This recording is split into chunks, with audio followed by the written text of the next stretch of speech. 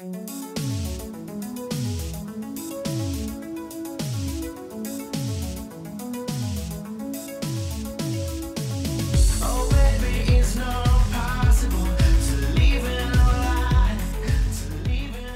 friends and comrades. This is Rob in the Shadow of Rockford Tower. Carl is with me, as always, and this is your Highlands Bunker podcast for the week. Our guest today is an old friend, Dustin Thompson, from the Sierra Club and Delaware United. And what we want to do today is just have a little update. I guess we're about halfway through the legislative session, and I kind of want to talk about what's happened, what's due to happen, what I expect to happen, and what might not happen. So let's get right into it. Dustin, thanks for jumping on. I know you're a man like you that's on all of these Zoom sessions for the General Assembly. I know you have to jump off of those and onto this, so I appreciate you taking the time. Yeah, absolutely. Good morning. Thanks for having me on. The session is definitely within full swing. This is like the busiest session I think Delaware United's ever had. So it's been wild. And then I have, another full-time job now that I get to work on other issues that normally DU doesn't get a lot of involvement in. Yeah, I mean, on one hand, I am very I'm happy that there looks like there's going to be, more on the table, and it's an active session. A lot of new members doing some things. I kind of want to talk about what the feel has been, or whether there has been a feel, because there's new leadership in the Senate, a lot of new members, but still mostly online, like virtual Zoom stuff. So has that? I mean, is there a different feel because of all of these changes, or is it hard to gauge because we're still virtual due to the pandemic? I don't think it's hard to gauge at all. There's definitely a new feel, particularly in the Senate. I would say there's a new feel. I would say that the House. I would actually say that the House is a new feel too, but it's not as positive of one as it is over in the Senate. I think virtual access has actually expanded people's involvement with what would be considered down in Dover on the public side. So, yeah, I am glad to hear that. We talked a little bit about that in some other areas too. I think one night I had joined a school board meeting, and it was packed, and I talked to somebody afterwards, and they basically said the one good thing about this is a lot of people, especially in the evenings, can join and at least see the discussion, get involved and everything, which is great. Like I said, but I just didn't know how it was impacting the feel, the legislative feel, whether that was having an impact. You mentioned in the House it's sort of a negative impact. I guess I'll assume that that's because while there's been new members, the leadership didn't change. Would I be correct in that assumption?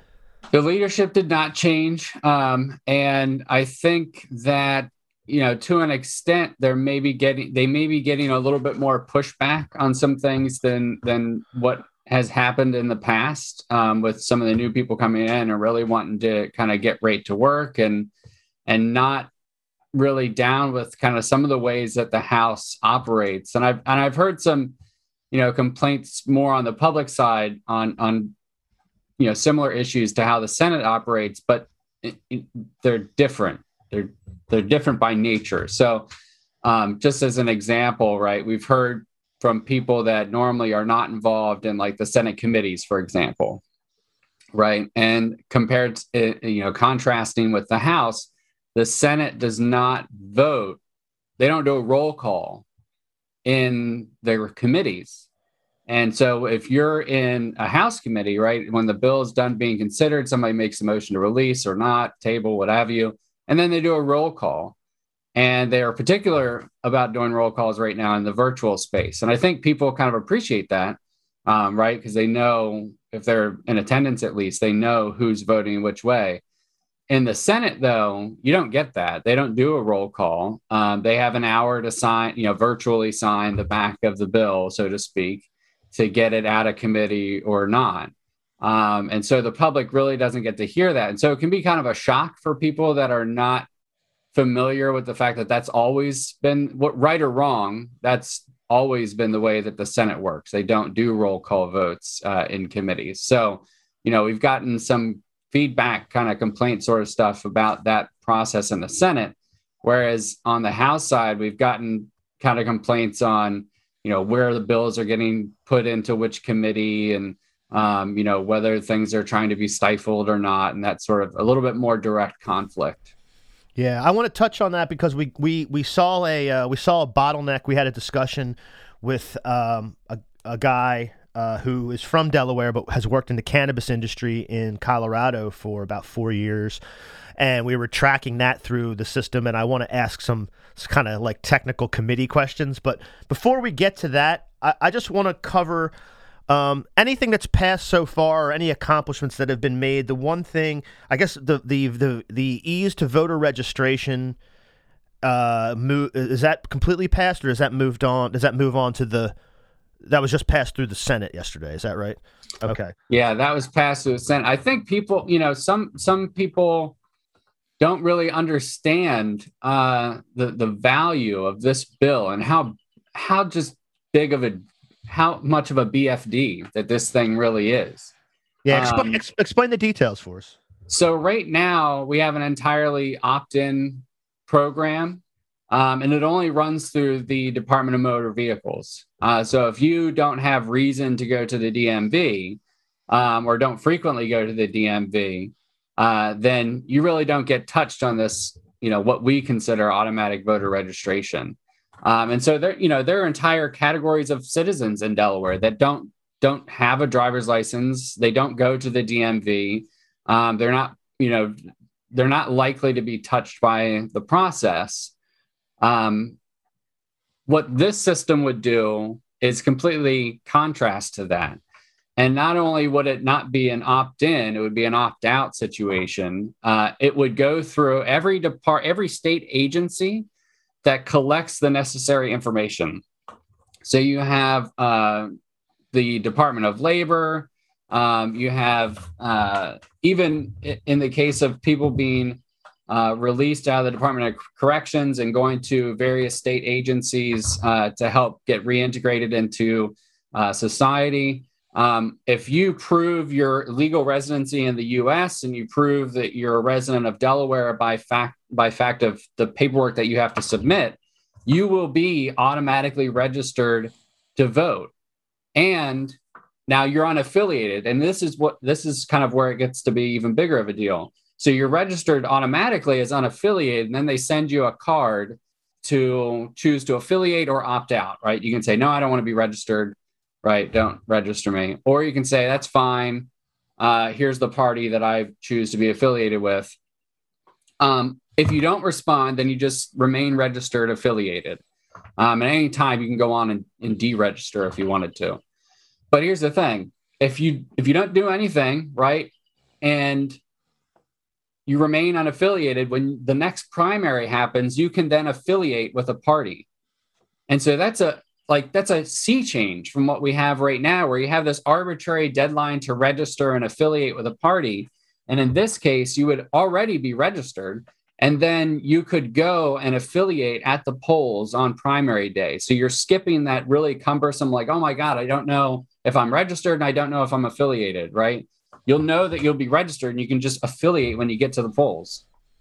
Oh, so if I'm, because I started my voting, my registration is unaffiliated for a long time, but obviously living in Delaware and, just having the politics we do now that we have a choice within the Democratic Party, I've been registered a Democrat for, I guess, since Eugene. But is it true that it would work for me too? So I could go in, I could change to unaffiliated, but then claim my party affiliation on primary day at the polling place? So that window would only be open for people that got touched through the AVR system. Gotcha. Okay. Now there are, so there is a question of the same day registration as well. So if you don't get touched by this new AVR system, assuming that it passes, you didn't go to one of these state agencies, you don't do any government service, you don't use any government services through DHS or DHSS or Department of Labor or whatever. we would still have Sherry Dorsey Walker's bill of same-day registration. Now, the question is, if you're unaffiliated, can you affiliate? Can you change your registration to be an affiliated person or not? And we're still going kind of back and forth on that. That's really what we want to have happen. There's a lot of pushback on if you're affiliated with, say, iPod or something, because you didn't realize that that's not a real party and you thought it was independent, which happens a lot. That's not a real party.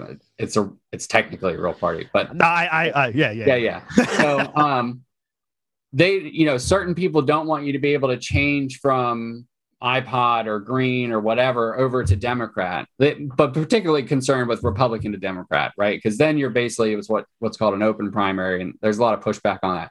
But if you're unaffiliated, right, then you're not you've never declared an allegiance to a party, right? So you should be able to affiliate with whatever party that you want. And so we're in conversations on that front, but hopefully it will happen. Yeah. So how do you feel about that move into the House? Yeah. So again, it's hard. It's really hard to gauge the temperature in the House on any issue. It feels like this year leadership is really kind of clammed up to the outside, and are operating not really in a way that's like, it's pretty a clear path, right, on really any bill. Everything just seems very random this year. Even the leadership's own legislation seems pretty random this year. So it's just hard to tell. I think if it got to the floor, that it would be a close vote, but I think that it would pass. Okay, committee stuff, tax brackets. John Kowalko, the hero, has been championing, just this modest change for a long time, just to try to ameliorate in a small way, sort of baked in systemic, wealth inequality and income inequality. And it goes down in committee with 2 Democrats in the House voting with the Republicans, Krista Griffith and Jerry Brady, my rep, of course. Obviously it's a disappointment. I can't say that I'm surprised. But first, I'd just like your feelings in general on it. And secondly, I'd like your feelings about, I guess it was Representative Griffith, I think, who made comments about, sort of being released to do this, but now, opening up the political room on the minimum wage bill.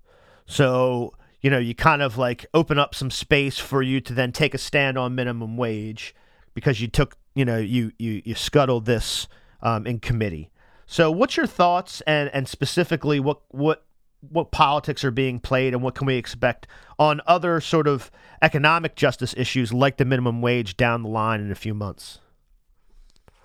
Yeah, the minimum wage, I feel like, is going to be, it's just such a weird dynamic that, if we were having this conversation even last year, the House would have been least of my concerns. The Senate would have been the concern. And now it's just 100% the dynamic has just shifted 180 degrees. So I don't know. That's new to me. The idea that if I kill PIT reform, that I'll vote yes on minimum wage. That seems pretty odd to say that when, you really don't need, they're not connected in any way, shape, or form. You don't really need to take that stance. I know what's come up since then, and it's crazy to me that this is like a controversial thing that Delaware United has done by mentioning, what happened in committee. I was in the committee, as was Donna, who's on our steering committee as well, and some others from DU were on the committee hearing as well. And, we just stated what happened, right? That Gerald Brady and Krista Griffith voted alongside with the Republicans to kill the bill in committee.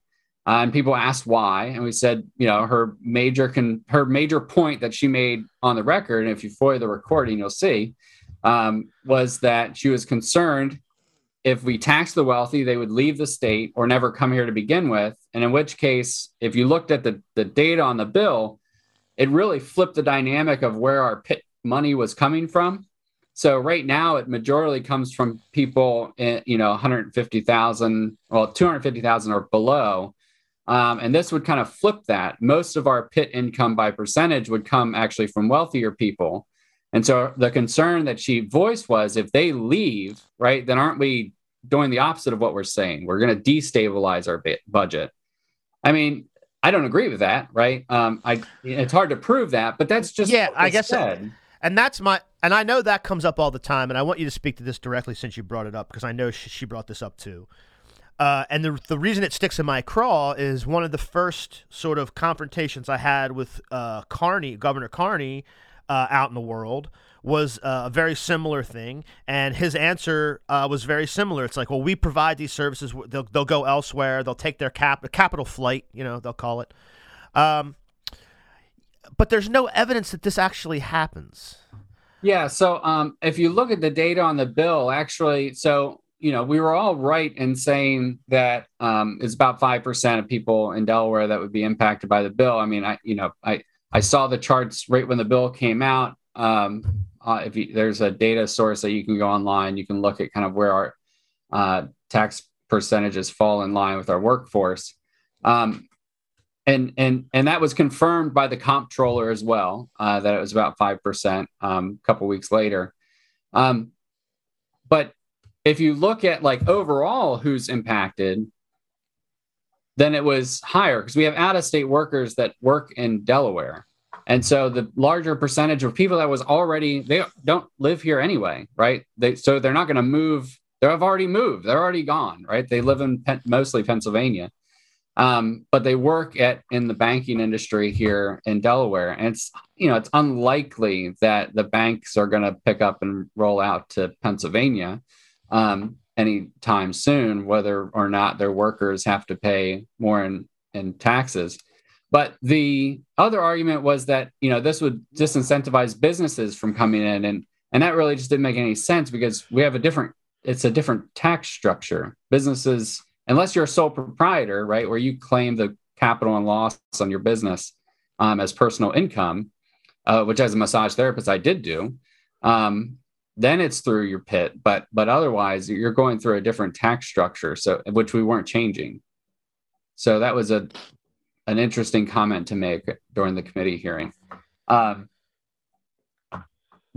if you look at what other states are doing, and this was Rick Eisenberger, Secretary of Finance's big point was, he's like, oh, well, if we add more brackets, then we'll be more convoluted than any other tax bracket system in the country. We would be up there with the number of brackets that we have, but hey, let's lower taxes on the bottom brackets, right? And consolidate some of those and add the top ones if we're worried about the sheer number.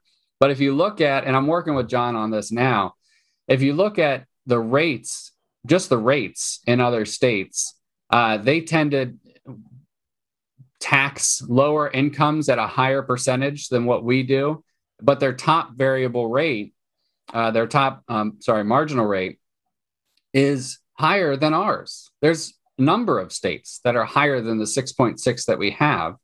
And some of them go well into the 8, 9, 10%.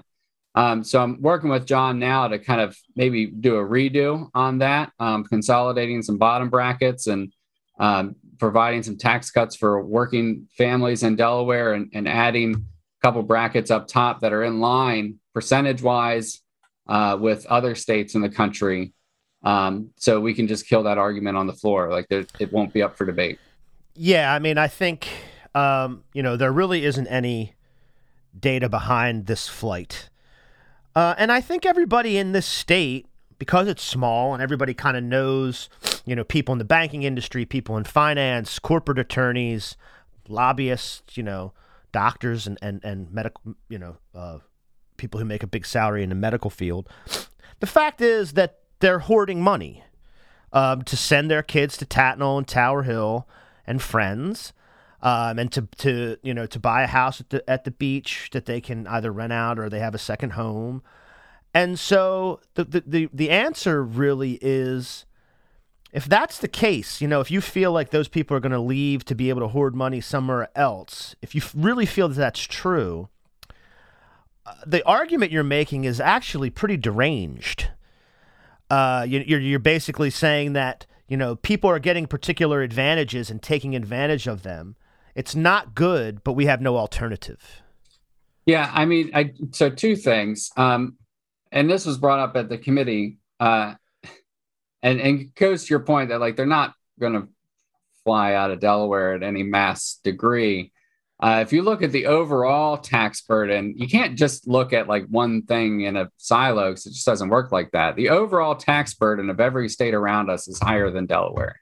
And even if we would have made the modest changes to Pitt that even Coalco which were more aggressive than many other states in our region, but still, pretty relatively modest on who was being impacted.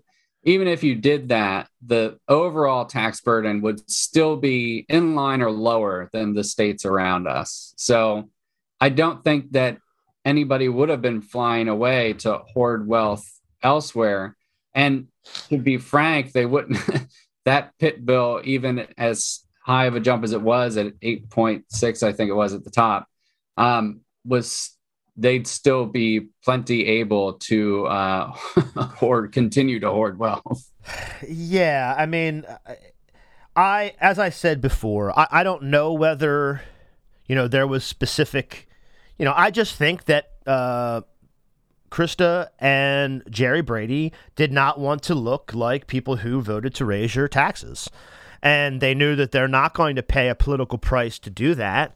As you said, that we have no sales tax here. Our real estate taxes are very, very low compared to especially New Jersey, but Pennsylvania too. So yeah, I mean, those representatives feel like they will not pay a political price for doing that, and so that's why they did it.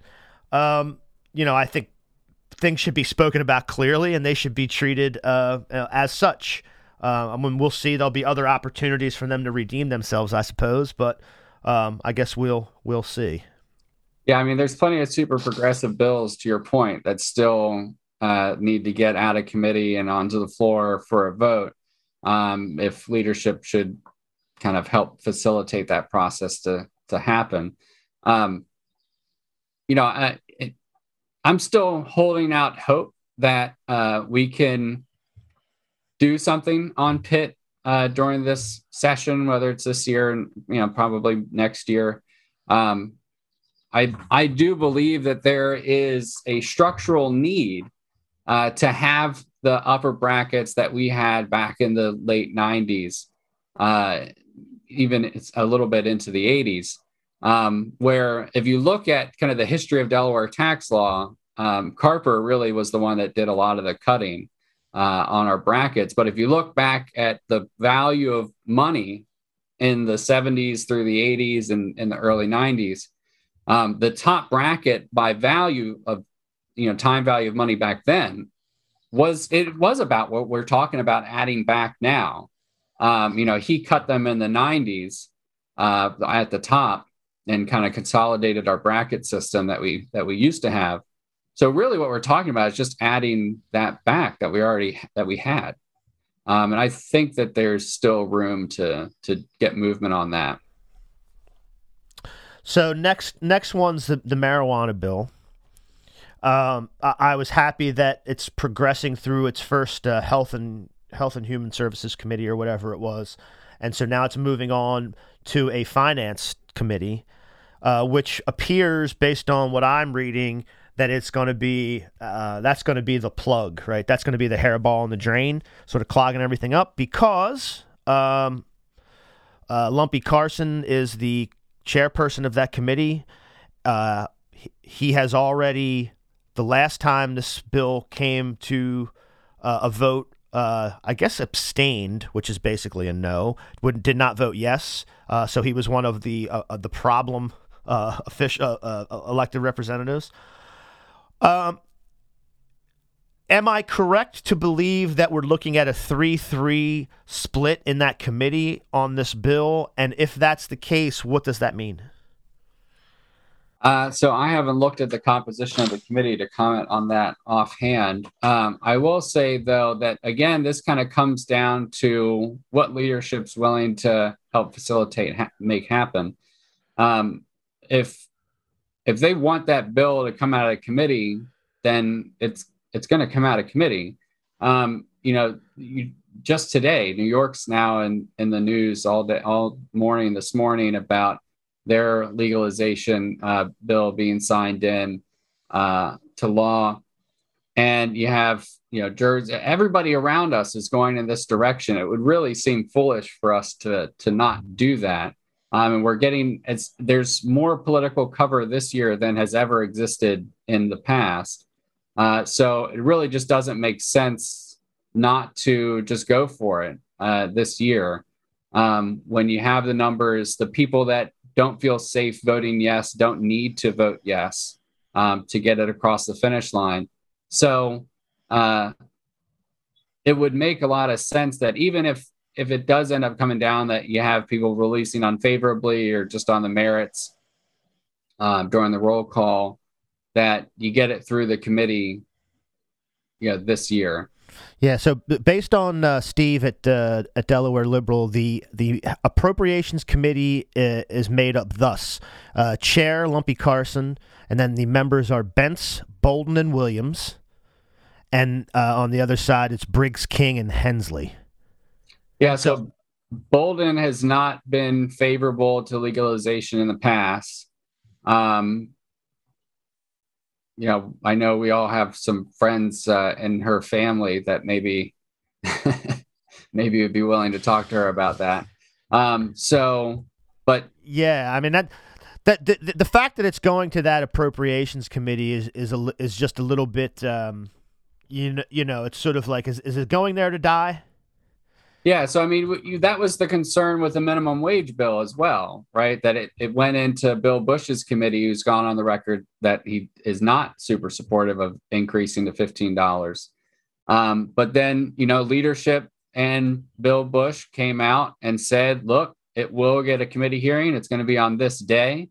We're going to work it. It's not going to come in my committee and just die. He said the same thing with the youth and training wage, and that was released from his committee, even though he has said in the past that he wasn't super fond of doing that bill in previous years. So that just, again, kind of points to the fact that if it's a priority of leadership to make it happen, then even if it's in a committee where the chair is not super favorable to the bill, it can happen. So let's move on. Today, I don't know how many gun safety bills were in committee today, but I know technically three. Technically. I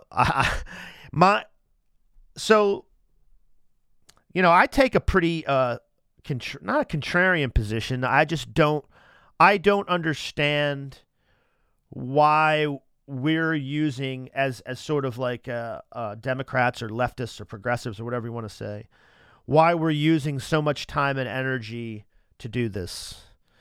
I understand that when, for example, when assault rifles were banned for a period of time, those crimes did go down. That's out of the barn now. Everybody's armed to the teeth who wants to be. And so when we start picking around the edges about, magazine sizes and different types of licenses, I just don't know what problem we're solving. Well, I tend to disagree. Let's just take just one example that literally just happened in Atlanta. The gentleman walked into a store and walked out 15 minutes later with a gun and shot and killed 8 people. Georgia's not going to change that law, though. I don't care about Georgia. I care about Delaware. In Delaware, that same thing could happen because we have no waiting period. We have no training requirements. We have a very, very weak background check. You can walk in and walk out in 15 minutes and go kill somebody. Permit to purchase would absolutely stop that from happening. You would have to have proof of training. You would not be able to just say one day, you know what, I'm having a, quote, bad day. I'm going to go walk into a store, a pawn shop, and buy a gun and go kill 8 people. you wouldn't be able to do it. You have to get a permit. You have to go through training. You have to go through an extensive background check, fingerprinting, to use the exact same gun that he used in those shootings. Yes. No, I understand that it could happen here. There's a possibility that, that somebody could be saved because somebody only didn't have a high capacity magazine, for example. Like I understand the hypotheticals, and actually I agree. I actually agree that there should be more around licensing, around waiting period, around training, around maybe even like insurance. You have to insure your car. So it's not that I disagree with the concept and the hypotheticals. I just, like I said, it hasn't happened here. It could, but a lot of things could happen. And it's an issue that just begs for maniacs and people to come out of the woodwork. And I don't know whether stopping a potential thing that could potentially happen that happened somewhere else is worth what happens when we try to pass even the most modest reforms. Yeah, I mean, well, you see a lot of pushback. The same thing happens with minimum wage and PIT reform and on and on and on. I mean, conservatives seem to have nothing but time on their hands. And I would say liberals, although we care about issues probably just as passionately, tend not to have or not to come out in the waves that you see on the conservative side for whatever reason. So maybe it's a kind of the equation of anger will put forward a lot more effort than love. So anyway, in terms of the hypothetical, yeah, I mean, Georgia, right, was a hypothetical. We haven't had anybody in the state of Delaware buy a gun and then go kill a bunch of Asian American people in different spas and salons in the state. Certainly that hasn't happened. But most of the gun violence in Delaware is opportunistic in nature and is done with a handgun. And so if you look at, again, kind of permit to purchase, I know the magazine is a little bit more hypothetical in terms of just you look at the death rate in the event that a mass shooting does happen. The higher the access to high capacity magazines, the higher the death rate tends to be for those kinds of shootings. But in terms of just not regular, but more common gun violence in Delaware, if you you're not going to solve the issue. And I don't think anybody's saying you're going to solve the issue with any one piece of legislation. And certainly, as you alluded to, right, not with the flood of guns that already exist out in the world. But if you start putting up some barriers to access, it's like when you have your car sitting out on street parking like I do, right? Most of the time, if you leave your car unlocked, your car is going to get broken into because most crime is crime of opportunity. If you lock the car, if you put a barrier to access to that crime, it's not impossible. Somebody could still smash your window and get into your car or have one of those key fobs that unlocked any cars, but it's much less likely that your car is going to get broken into. And this is kind of a similar situation where you're not going to stop it entirely, but when you start introducing barriers to the crime of opportunities, then you can start seeing some reductions. And that's kind of what you've seen in other states that have done this. You don't get 80% crime reduction rates, but you do get 24 to 30% crime reduction rates, which is pretty admirable. Yeah, and as I said, I certainly understand. I think, you're talking about a dangerous thing, and putting some barriers to ownership and usage, I think is fine, and licensing. I support it in a vacuum. I guess but I also put it on a separate track. If we can get paid family leave and minimum wage, and I mean, we didn't get the tax brackets, okay, but like stuff for working people to make their lives better. I'll be perfectly blunt. When I see the groups that come and lobby and petition and show up, I'm so happy that they show up. because as you said, it's very difficult to get leftists or progressives to show up for anything. So I'm glad that they do. But when I see affluent, middle-aged white women from, upper middle class enclaves come in to lobby for something when we can't get, they're not going to come for minimum wage. They probably agree with it, but they're not going to come for minimum wage. I didn't see a big revolt from Moms Demand Action on tax brackets.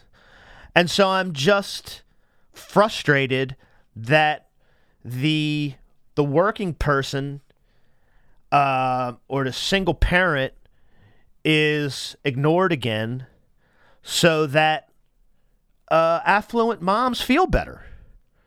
And it's very difficult where we spend our energy. That's kind of how I started the conversation, is like, it's not that I disagree with the idea. It's that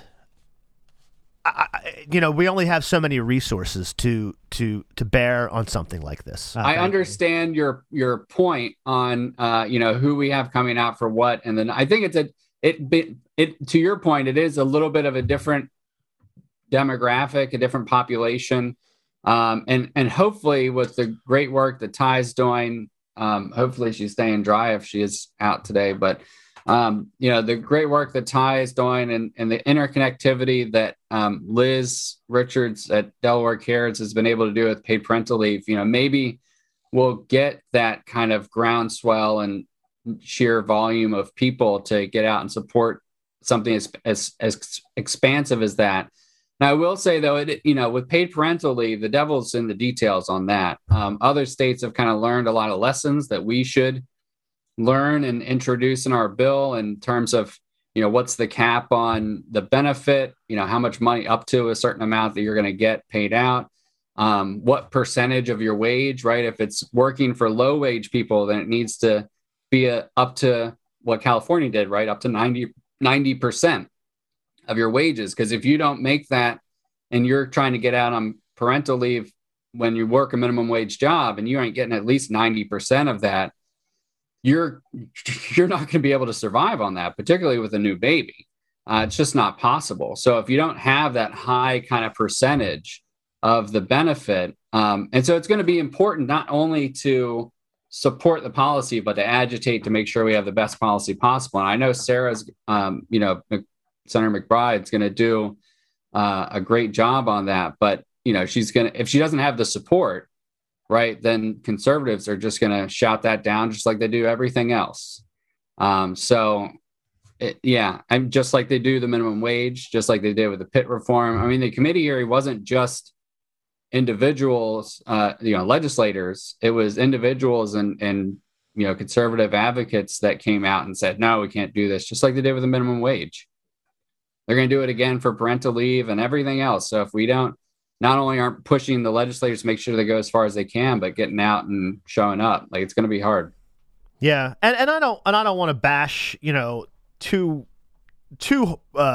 hard on some folks, because I know, some of the gains that were made in the electoral realm were because there was organizing on the part of, say, Moms Demand Action and other places that, I'm sure I talked to Kyle Evans Gay about this, and she defeated a longtime elected official based on organizing, and a lot of it had to do with, people who are going to come out for gun safety.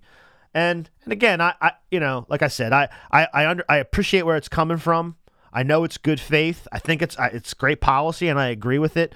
I'm always trying to push people towards things that I think are going to have the biggest material benefit for people, and not have to draw the ire of reactionary psychopaths for very little benefit.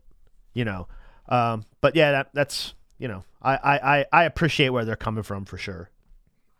Yeah, I mean, the struggle is always to get people to get interested in economic justice issues, beyond just, not to dissuade people from sending letters. Sending emails to your legislators is a great asset and matching the fire on the right. But as organizers as well, that's kind of reflective upon us, right? We need to provide opportunity and enthusiasm, and channel that in a way that is as in your face, right? But on the positive side, as what you see from the conservative side on gun rights issues, right? I mean, the reason that they get so much attention is because they kind of demand so much attention in a way. And so, with regards to paid parental leave, just as an example, or minimum wage is similar. And certainly it gets even less enthusiasm the more intricate you go, like PIT reform and youth and training wage. We as organizers need to provide that opportunity for people to show up and turn up, and kind of demand that attention as well. I would say the left doesn't do that as often, and we're not as consolidated as the right is. We're a little bit more diffuse. There's a lot of progressive organizations in Delaware, whereas you look at the gun rights as an example that just because they are so loud about it, there's really only 2 or 3 mainstream organizations that focus solely on that.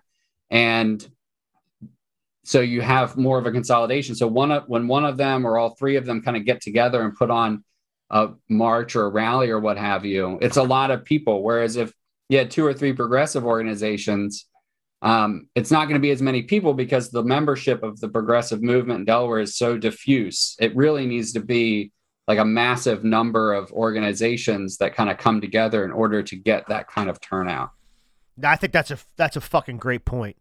There needs to be coordination between, and I talked to Ty about this because Ty's a good person to talk to about it, because she's works with Network Delaware, because she works with Delaware United, because she works with the DSA, Delaware DSA.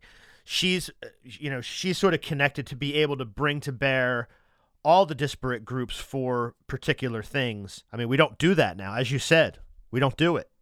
But if we did do it, I think there's a lot of power there. I mean, there's definitely seeing more of it. You're seeing more of it, I'll say. This year in particular, I mean, just speaking for Delaware United for a second, we kind of set into this year with the mindset of, and it's come at some struggles and some costs, but we set in the mindset that before we start working on anything, we're going to reach out to as many groups as possible to find out if they're working on it, and if so, what are they already got planned, what are they working on, what's missing, what resources can we provide, how can we add to it if they're not, do we want to work on this together, and if so, can we get a meeting with other groups, and we try to do that with economic justice and went so.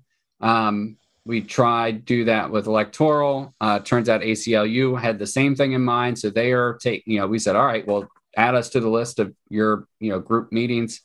And we've continued to try to do that with all of the women's rights issues that Nick Beard has been working on with Delaware United, and the groups that she's been working with. But everything moves slower.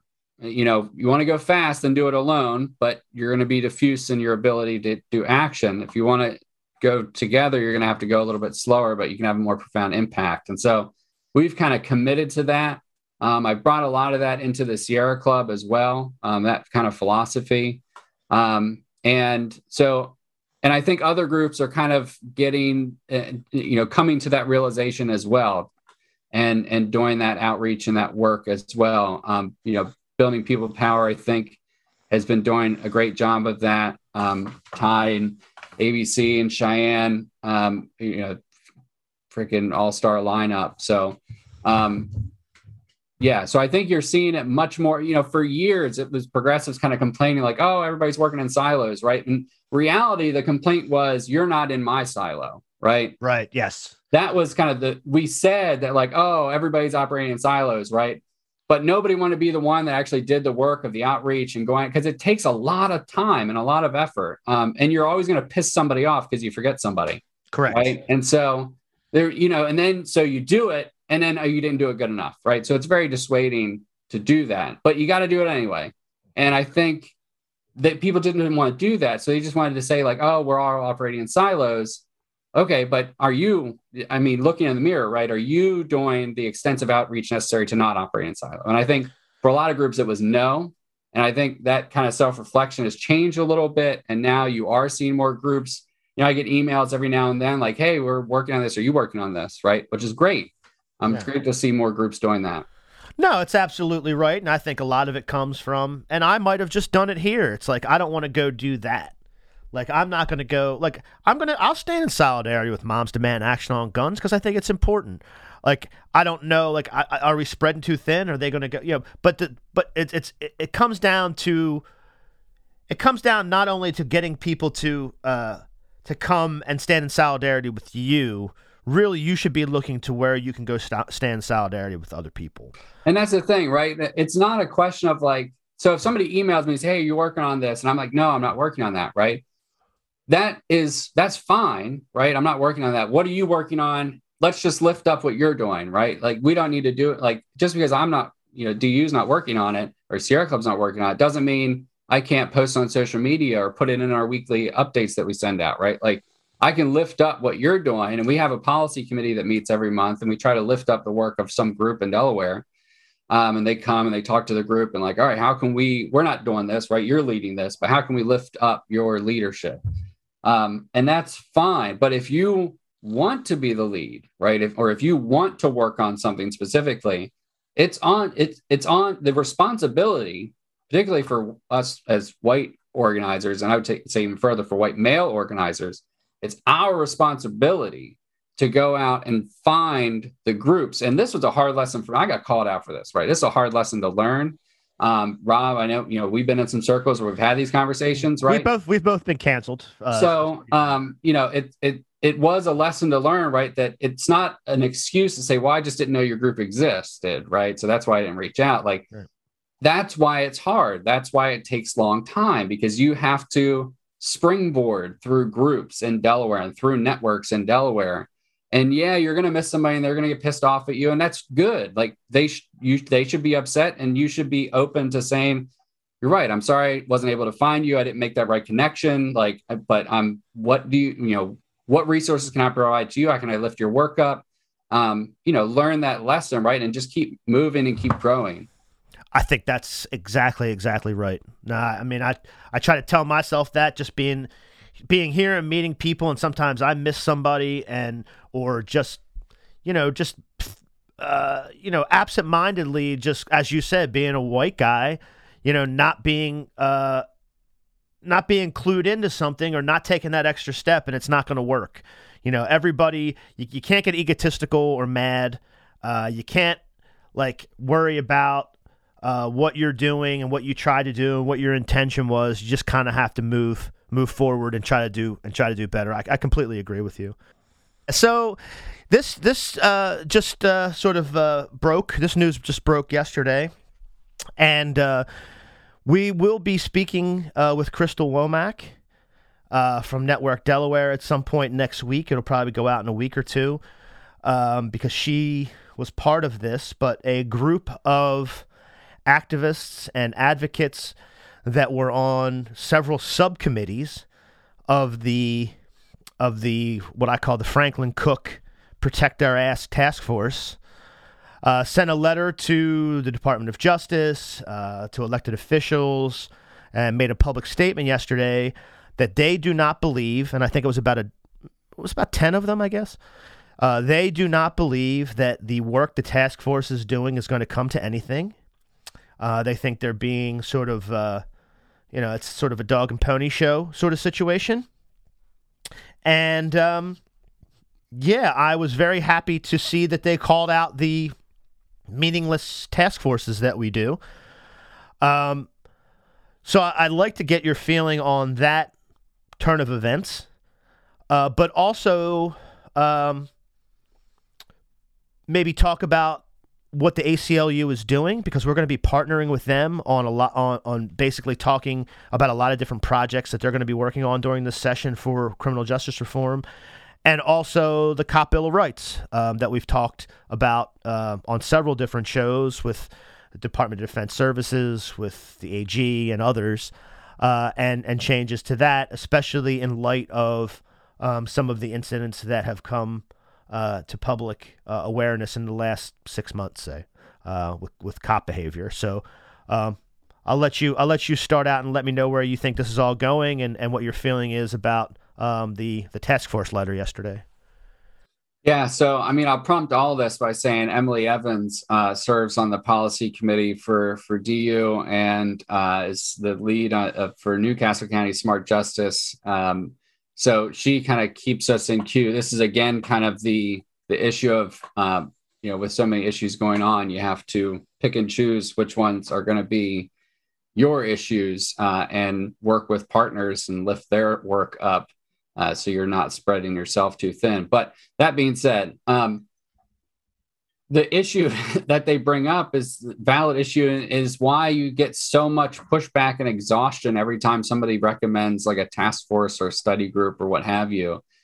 Because more often than not, and you saw that with this one as well, a lot of the decision makers that form these task forces kind of heavily skew the task force more towards the positions of authority on the issue rather than the impacted community on the issue.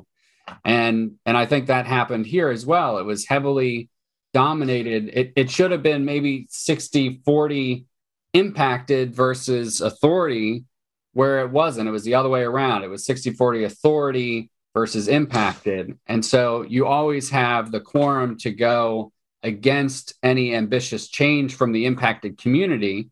And then this is what happens, right? So you've seen that time and time and time again in task force. It doesn't have to be that way. And a lot of times you're really only talking about like one seat on the whole task force or the whole commission or whatever the body is. That's if you're lucky, of the impacted community. And so, we brought this issue up recently on a healthcare related matter and on criminal justice related as well.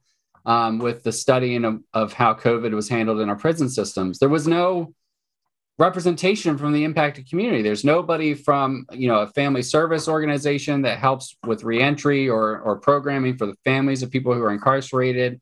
There was no, civil rights advocate that works with incarcerated individuals. There was no representation on that commission to study how COVID was handled in the prison system. And that's so all you have is the people that screwed up telling you whether or not they screwed up. Surprise, surprise. They're going to probably tell you that they didn't, right? And so, a similar sort of situation happened here with the law enforcement task force, heavily skewed towards DOJ, towards law enforcement agencies, towards the FOP, which we know is hugely problematic in Delaware and across the nation. And then you have a couple token seats for impacted communities. And I think part of that was the leadership of the time, right, that put together who was going to be in this task force, right? This was before the elections that changed the dynamic in the Senate. So they set it up as they've have been used to set these things up, which is heavily favoring people in power who don't want to lose power. And this is the result. Yeah, I was happy that the groups, the sort of underrepresented folks on those committees came out publicly and made this statement and finally said what we all really know, which is this is something to just gum up the works, to put and said in the beginning, like. Yeah. We all didn't just know it, right? We all said it like before this work even began in the first committee meetings or task force meetings. Correct. But it really, it was discouraging because, there's going to be legislation come up to reform the Cop Bill of Rights. I've called for it to be repealed. I don't think there's any point to having it. I think it's a joke. And in light of the murder of Lamont Moses, in light of other shootings in Wilmington, in light of the Simba situation in Wilmington and in Camden during the uprisings, significant reform is called for. But when you see how the task force situation was set up on that side, it's I'm very discouraged. I don't think much is going to happen on that score. And again, not only that, I mean, not much happens usually, so there's no reason to be encouraged. But yeah, I mean, what does this portend for some of the reforms that, say, the ACLU is going to be looking for, smart justice, and with the cop Bill of Rights? Yeah, I mean, and again, I think it's yes, it's great that they have a seat at the table, but when you're still the minority of the seats at the table, then you can kind of predict the outcome, and the outcome was predicted and is so far exactly what we thought it was going to be when we as in the collective kind of progressive community said when this all started at the outset. I think that in terms of the law enforcement officers' Bill of Rights, you're right. It's not actually radical to say that we shouldn't have this, right? It's actually kind of radical to say that we should have it. Correct. You look at the number of states that have this, it's radical to have this, right? It's not radical to not have this. So it's radical to set like protections that a cop can basically just murder somebody in cold blood and just walk away with at most kind of a slap on the wrist. Like that's radical. So I kind of to your point, with the way the task force is set up, I would be gobsmacked if anything even close to a repeal came out in the recommendations from the task force. Now, given the new composition of the state legislature, which I don't think personally has shifted enough away from overly representing law enforcement, I don't think we've shifted enough out of that direction to get a repeal. But based on what shifts have happened, what's going to be interesting is how much they ignore what's being recommended by the law enforcement predominated task force versus what they actually file and introduce. So I don't think it's going to be an exact line with the task force said this and this is what we're doing and it's the same, because I think there has been enough of a shift that wasn't represented in how the task force was established under old leadership to go in that direction. I think it will be further than what the task force, but I don't think this GA has shifted enough that it will be a full repeal. No, I don't either. Most of it has to do with sort of what you said before about not the leadership in the House hasn't changed. So I don't see that. That's not going to allow any big reform. I don't think. I was happy to hear that, and again, I didn't hear anything specific, but I did hear that the squad is doing squad stuff, the shit that they do, and I know that Marie Pinckney has made some statements, pretty radical civil rights statements. I know Medina has as well. I know anytime Dave Lawson gets his pants in a twist, I know somebody said something good. Anytime he has to like defend cops and say how great cops are, I know when I see that somebody said something very good. So I am encouraged that the environment's changing. Like people can say what's really happening now. They don't really have to pretend that it's fine or that we have to ignore it or you can't say it because the leadership will bury you. I agree. Ultimately, and while I'm always about organizing and advocating and standing in solidarity with people doing other stuff, there is an electoral aspect to this. These people got to go. There's a next round. We did a few, then we did a few more. I said it when we walked out of that meeting room when that committee approved giving Amazon $4 million. I said, just give us 2 more election cycles and we'll be fucking done with this. And I think really it's going to come down to that. And I hope that the change in sort of attitude and environment, there will wake some people up. But if it doesn't, as Carl said, we'll plot and we'll scheme, and you got to go. You just got to, you're not good. Got to go. And so, everybody laughed and said, this person can't beat that person. This person can't beat that person. This is crazy. Guess what? It's not. And, little by little, we'll retire some people. And I will not shed a tear about it one little bit. Yeah, I mean, the Senate has certainly been transformed, and really by process of one, maybe two key elections. I think you could potentially do the same thing in the House. If you're really strategic and put a lot of resources in a couple races, you could see a sea change. Because look, the progressives in the House are already inching towards a majority. They're just a hair away from majority now, right? So really, you upset one or two key races, and that's the sea change that you need, just like what happens in the Senate.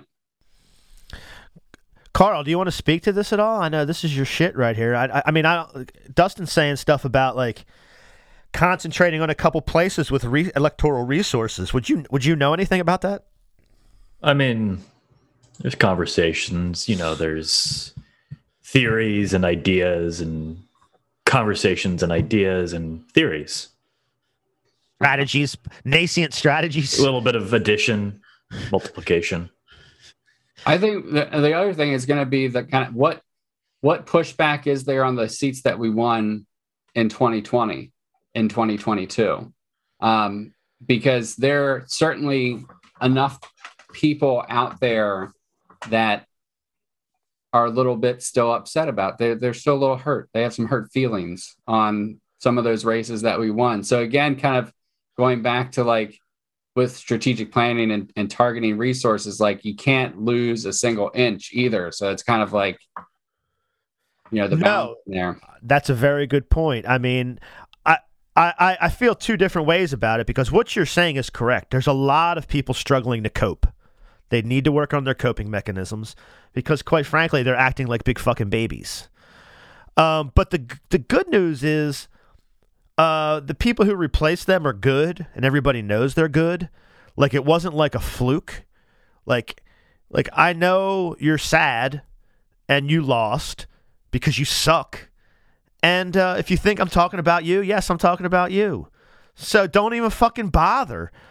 But what you're saying is correct. I mean, we have to protect, certainly, what Kyle Evans Gay did was a shock.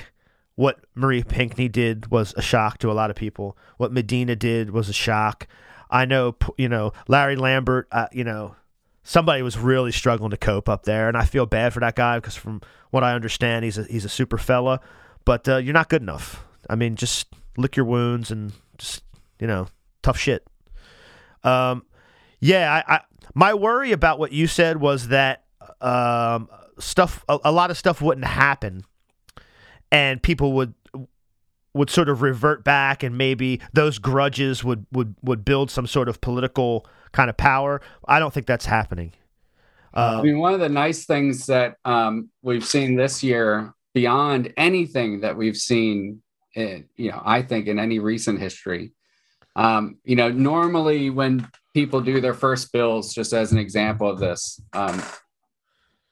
what I'm alluding to, when people do their first bills, it's usually kind of like a kind of no big deal kind of bill. That ain't happening this year. A lot of people are putting up their first bills, and it's real stuff. It's real policy that has consequences across the state. And sometimes they're not, 15-page long bills, but maybe they're only changing a couple words, but the impact of that can be profound.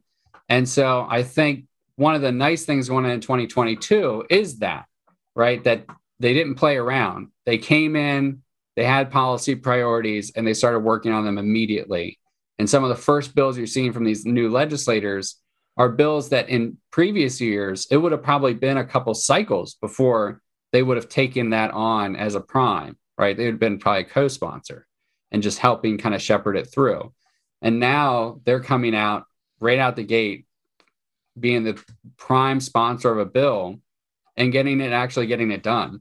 And so that in 2022, right, they can take that back and say, look, what I did. Now, what you've seen in previous years was leadership bills would come through the staff attorneys and through leadership or what have you, and they would be given basically to legislators. And part of that actually was knowing that they would have to run in a year or so. And so they'd give them a policy. I know he's going to admit to this, but this is what happens. They give them a policy and say, this policy is yours, right? They didn't really, that wasn't something they ran on. It wasn't something that they have a lot of passion or knowledge about, right? It was like, this is going to pass, right? So we're going to give it to you, and you can run your next election saying that you did this thing. And the process kind of shepherded the bill through by itself. And so that's not happening a lot this year with some of these big bills that you're seeing freshman legislators being primes on or co-primes on. They're not being just handed out by leadership. These are things that they're doing. Like they said they were going to do, and they're doing them. So it's like way more authentic than what has been on literature in the past, where I know that you didn't give a damn about that policy. I've said before, because I'm a huge music fan, and people ask me what kind of music I like, and I say like the good kind, like Louis Armstrong used to say. And the good kind means it's genuine. Like when you go and listen to live music and somebody's playing it and it's good, you know that they mean it. And so when somebody's doing something that they mean, like they don't really have to play politics, like they don't have to kind of give you the runaround or they can tell you what they think. They can tell you what they've done. They'll tell you if they had roadblocks, what they were, and they'll be very straightforward with people. And so I think there's a complete sea change. Like I'm under I agree with you that I don't think we should take the victories that we've made in the electoral realm for granted at all. I know there are still powerful factions in this state that hate us. And they have money and they have, organizing sort of acumen to a certain degree. And so I take that seriously. But the game itself is changing, I think. It is changing. And I'm not going to put anybody on the spot or name any names, but as much as there was a lot of activists and a lot of good groups out there that poured a lot of money and resources and time and energy. Good groups like Network Delaware and the numerous spinoffs that they have now that did all this training and continues to do all that work, which is great. But there was also a lot of kind of behind the scenes work within the system that is the system of which itself is moving left. And so you saw some of the players that are a part of that system help that process in if you were in on it, right? It was a pretty significant movement that you've never seen before. And so I would say that not only are we having an impact from the outside, the inside of the system itself is changing, and we're kind of bearing witness to the impacts of that in the legislature. And I will say what's been really great this year is the advocates didn't go away. Part of the nice thing about the virtual process that we have right now, a lot of the people that I was out walking, knocking on doors with, they didn't go away. They are still able to fit this virtual world in their space and do committee. I mean, the list of people that are willing to testify in committee and the stories we've been able to help pull out of them for their testimony has just more than quadrupled. I mean, it's exponentially increased. And so not only do you have, it's like a perfect storm of greatness right now. Not only do you have legislators that are willing to put up legislation that is real and progressive, and leadership, at least in one chamber predominantly, willing to get it out of committee and onto the floor for a vote, regardless of if their whole party is going to support it or not, which is very contrast to what's been in the past.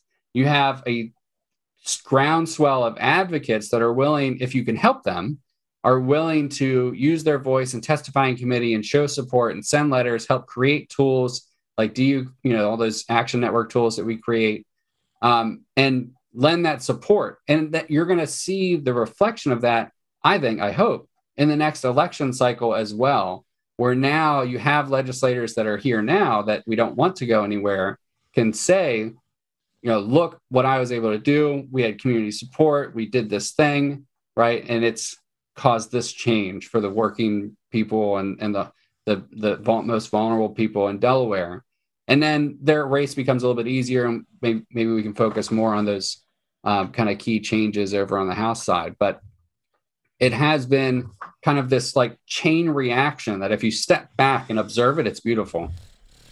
Yeah, I mean, that's what's been so great about doing the stuff I do, because you guys do all like the hard electoral and legislative work, and I just sit here and smoke weed and watch, and it is beautiful. I completely agree with you.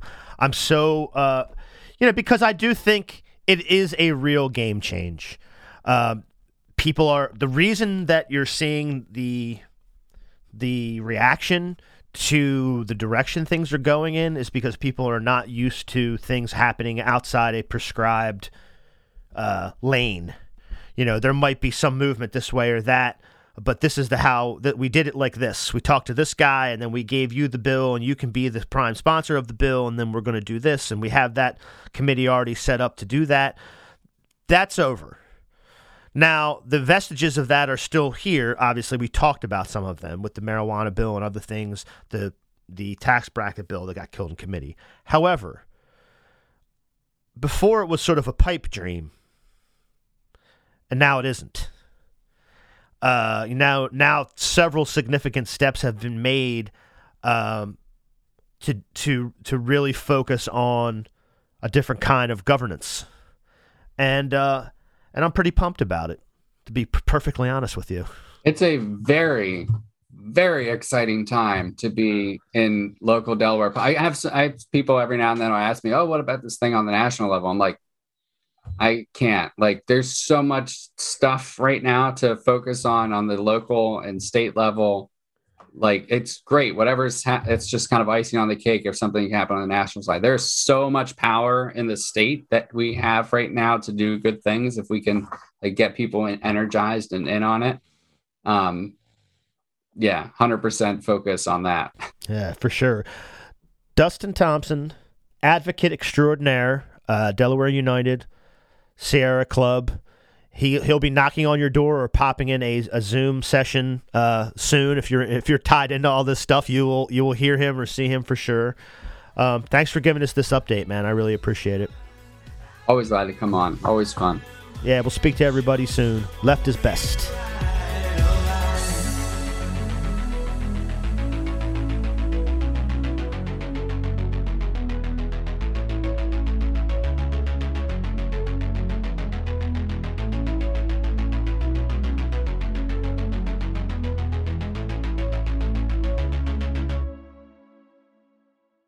I think Moms Demand Action just cut my internet.